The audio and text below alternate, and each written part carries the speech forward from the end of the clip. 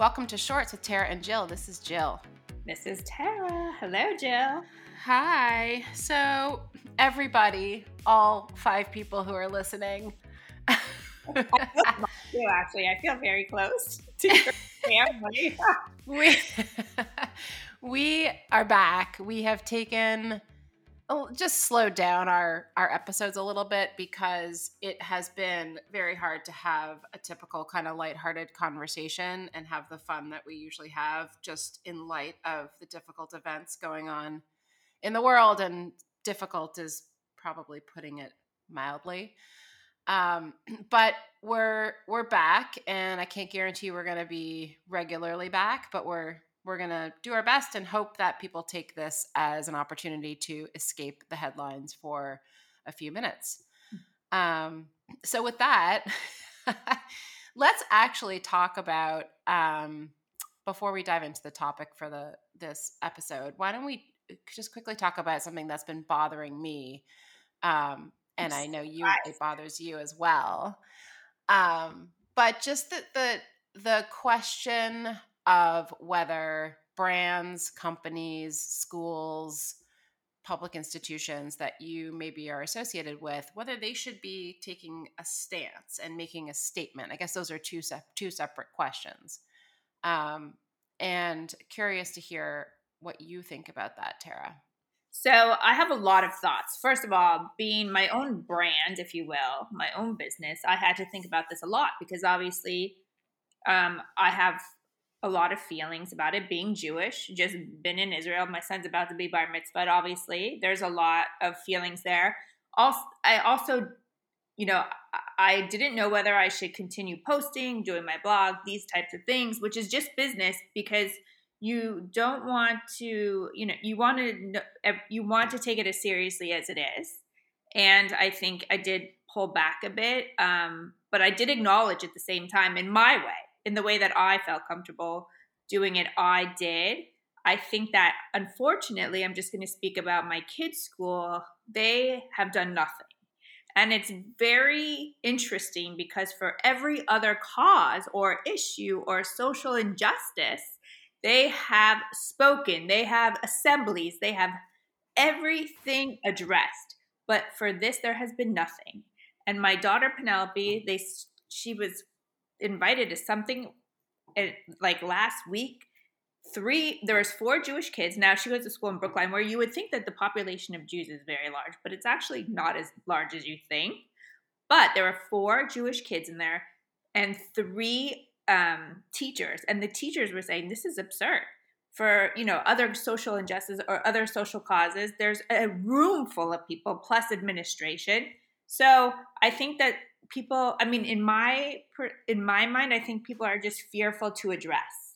They're fearful to offend, to address, so they do nothing. Yeah, I agree. And I think they hide behind the "we don't want to get political" statement. Mm-hmm. But even if you know absolutely nothing about the politics of the region or about the history of the region or the conflict in the Middle East and the decades and decades and probably almost a century of conflict, if you know nothing and all you know is what happened on October 7th, you say something. Like it's people, human beings were slaughtered and debased, and it was terrible. And so at a minimum, in my mind, brands, companies, organizations that I'm associated with, that I have invested in over the years in whichever way, I think should say something. And I guess part of what is tricky in our kids' school does not have a Jewish population at all. And the teaching faculty, there is a course on 9/11. So there is a history course in the upper school about 9/11. And the teaching faculty, what they did was at assembly after the October 7th attack, they spoke to the upper school and they denounced terrorism in front of the upper school. And they talked about Haman, which is not Hamas. And, if you're going to if you're going to make an address about a serious issue, like get it right. Mhm. But they did say something, but then it was like one and done. Okay, so we said it, so now we all move on and we'll go about our daily lives. Well, my kids don't go about their daily lives because my kid had a bat mitzvah last weekend. It was very scary to go to the synagogue. My kids are changing their name on Uber. My kids, like, it's not the same.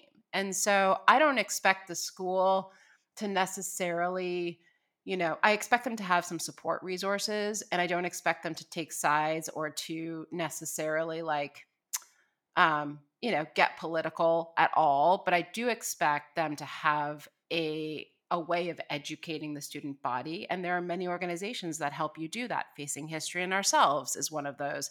The Stand Up Against Hate, I'm going to get that wrong, is another one. And essentially it's about anti-hate. It's Islamophobia, it's anti-Semitism, and you don't have to get into the politics in order to be a human. Right. And Because what we're so talking about is what a human situation, like, if you are not human, you don't have a reaction to what happened. I mean, everybody had a reaction, no matter what religion, race you are. It is not okay what happened, and that's what needs to be addressed. Not who's right, who's wrong. That's what you're saying. Don't talk about 100%. who's wrong. That's not the school's um, place to say that, but it Yeah. is a place to talk about humanitarian rights, right? Or like, Yeah, and at a minimum, even if you don't want to be proactive, like at a minimum, because I understand the trickiness of this, because if you share even though you think you're sharing facts with the student body, the emphasis on certain facts, or some facts are debatable, apparently. Some facts, if you emphasize certain facts over other facts, then you're taking sides. I get all that. yeah, So at a minimum, there should be something where it's very clear that if there is any hate behavior, any anti Semitism, Islamophobia, or hate of any kind, that the students will be expelled. It's just not that complicated. Like, we have a no tolerance policy. And in light of these events, in light of the protests that are going on everywhere, in light of people getting beaten on the street for their background, their religions, or their ethnic backgrounds, like, there should be some statement to that effect. and you were speaking to me before about some brands that who, I mean, we can say Soul Cycle is one of these Yeah. that you're heavily invested in. I used to attend the classes before, but their whole, sorry, I'm going to say shtick, but it, like, their whole mission is to be inclusive and, right? Am I right? Yes. Yes. And I had so much love for that brand. As you know, I was a huge devotee. And I've been going since 2014, since you dragged me to my first class. And I do really, really like the instructors. I like the Boston studios. And I have found them to be a very welcoming and open and inclusive environment. And in fact, the Boston instructor, a couple of the instructors of the studio, I don't know if it was a studio, the instructors actually did put out a little bit of a statement, which was something, but the parent company has said nothing that's helpful. All they've said is this is like Soul Cycle is a safe haven. Like, it's, unfortunately just not enough. And listen, for a brand, do I expect Cheetos to come out and make a statement? No, because Cheetos doesn't stand for any inclusive. It's not, who cares? Yeah. And also, Cheetos hasn't in the past made statements about other causes. And as you said, like Soul Cycle, they speak about every possible affinity group out there. And even Queen Elizabeth's death, they had something to say. Like, everything. They have rides for Ukraine. They have all kinds of things where they've come out and spoken about this. And I just find it very interesting and sad to me, very sad, that they have said nothing about the terrorist attack on October 7th and the ongoing war. So, why do you think? Why do you think this is something they won't touch? So I just saw an article about, and in fact, I'm on a listserv with about 100 other people, with the CEO of Equinox and the CEO of SoulCycle, who have said nothing. Like, they don't respond to anything. And what they've said internally is that um, they don't comment, because if they commented on every horrible event, they'd be commenting all the time. Well, newsflash, they do comment all the time on other events. On everything. Everything. And so I don't know, there was an article that came out that said in the Daily Mail, which is not, necessarily the best source, but it said that it hypothesized that it had to do with the parent company's investment in a hotel in the Middle East. I don't know. I don't know what. I actually just think that they're scared I to do. say anything. I think it comes from fear. I think it's fear. It's, once you say something, it's going to maybe be misinterpreted as something else, and so then you're that's the fear, right? Yeah. So the fear is, so I'm going to offend somebody, so I should say nothing. But you should never not say. You should never say nothing. You should say something. Always say something. Yeah. Sometimes it's hard to find the words. Sometimes you don't know exactly what to say. I know it took some brands and people who do what I do a few days to think about how, and that's okay. You don't Yeah. have to address something right away. It needs to sink in. Everybody reacts differently. It's not about that, but Right. it's about doing something. Yeah, and this is a good teaching moment for why it's really important to look at a company's values before you join them, right? As an employee, because I think they're putting their instructors in a really bad position. I love the Boston instructors. Like, I love them and I love the classes, and it makes me so mad that I feel shitty going there now.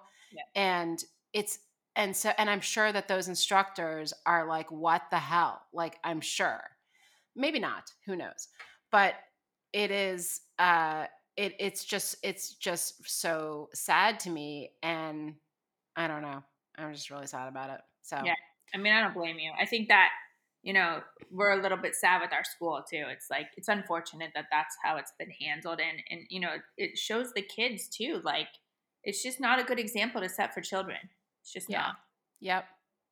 All right, so now that we've had our rant session, moving on. Okay, so I'm getting a headshot next week, a new headshot. Woo! All I know. right. I like hired a photographer. I got a makeup artist. I'm actually doing like a real, not that my past ones weren't real, but I decided I needed to invest a little in it. So, like, there's lots of resources out there from photographers on what to wear. So they have lists of wear this, don't wear that, wear this, don't these colors, these colors. But from a stylist standpoint, I would love to hear what you think. Like, it's just a headshot. I don't think it's anything below like the waist.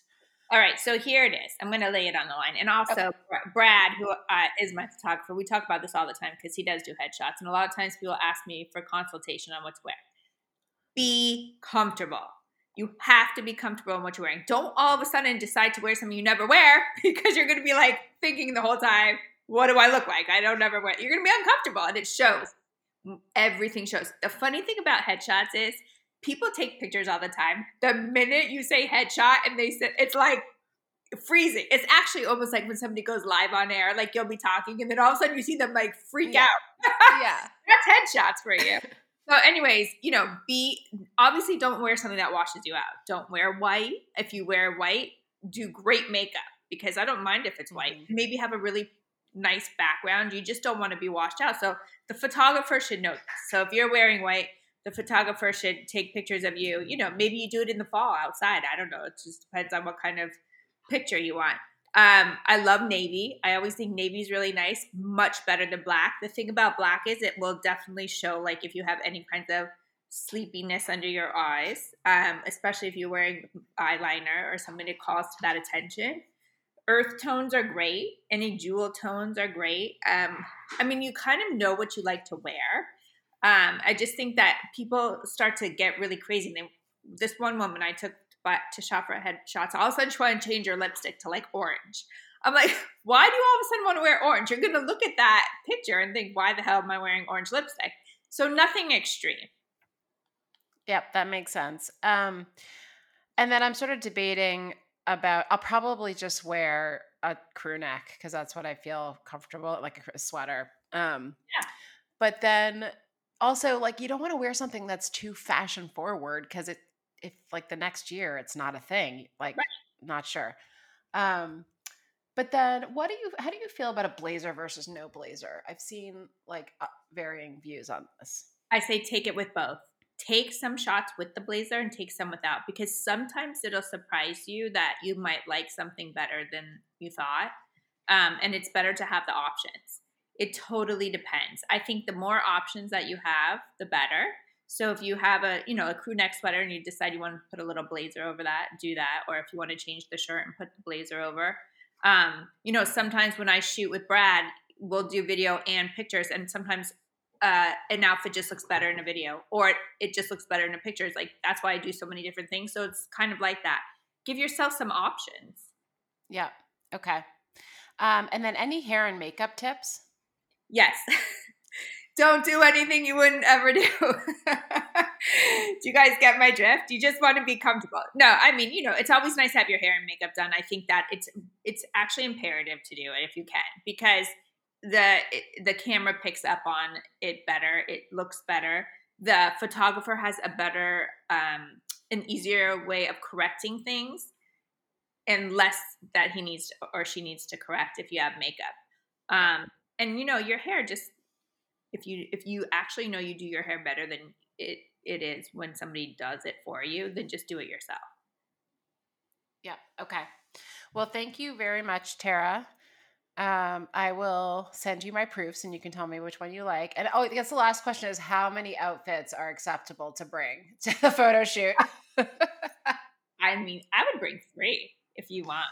Yeah. Honestly, I mean, this is your time. If you're investing in hair and makeup to take these pictures, bring 3 outfits, because it doesn't matter. I mean, maybe you shoot 2, but wouldn't you rather have everything there and then have stuff to choose from? I mean, you're investing your time and money. You might as well make it the best. Yes. And then, so side note, Jill, if you need to send me outfits for approval, I will. Oh, yes. No, I will. Okay. I'm actually happy we did all of this, but also the headshot piece, because I feel like this time of year, people really like to redo their headshots coming into the new year next year. And so, if anybody has any questions, let me know. Sounds good. Thanks, Tara. Thank you. Bye. Bye. We hope you enjoyed today's episode. We would love to answer any of your questions on future episodes of Shorts. Bermuda shorts, Jean shorts, short shorts, boy shorts, tennis shorts, cargo shorts, pleated shorts, running shorts, board shorts,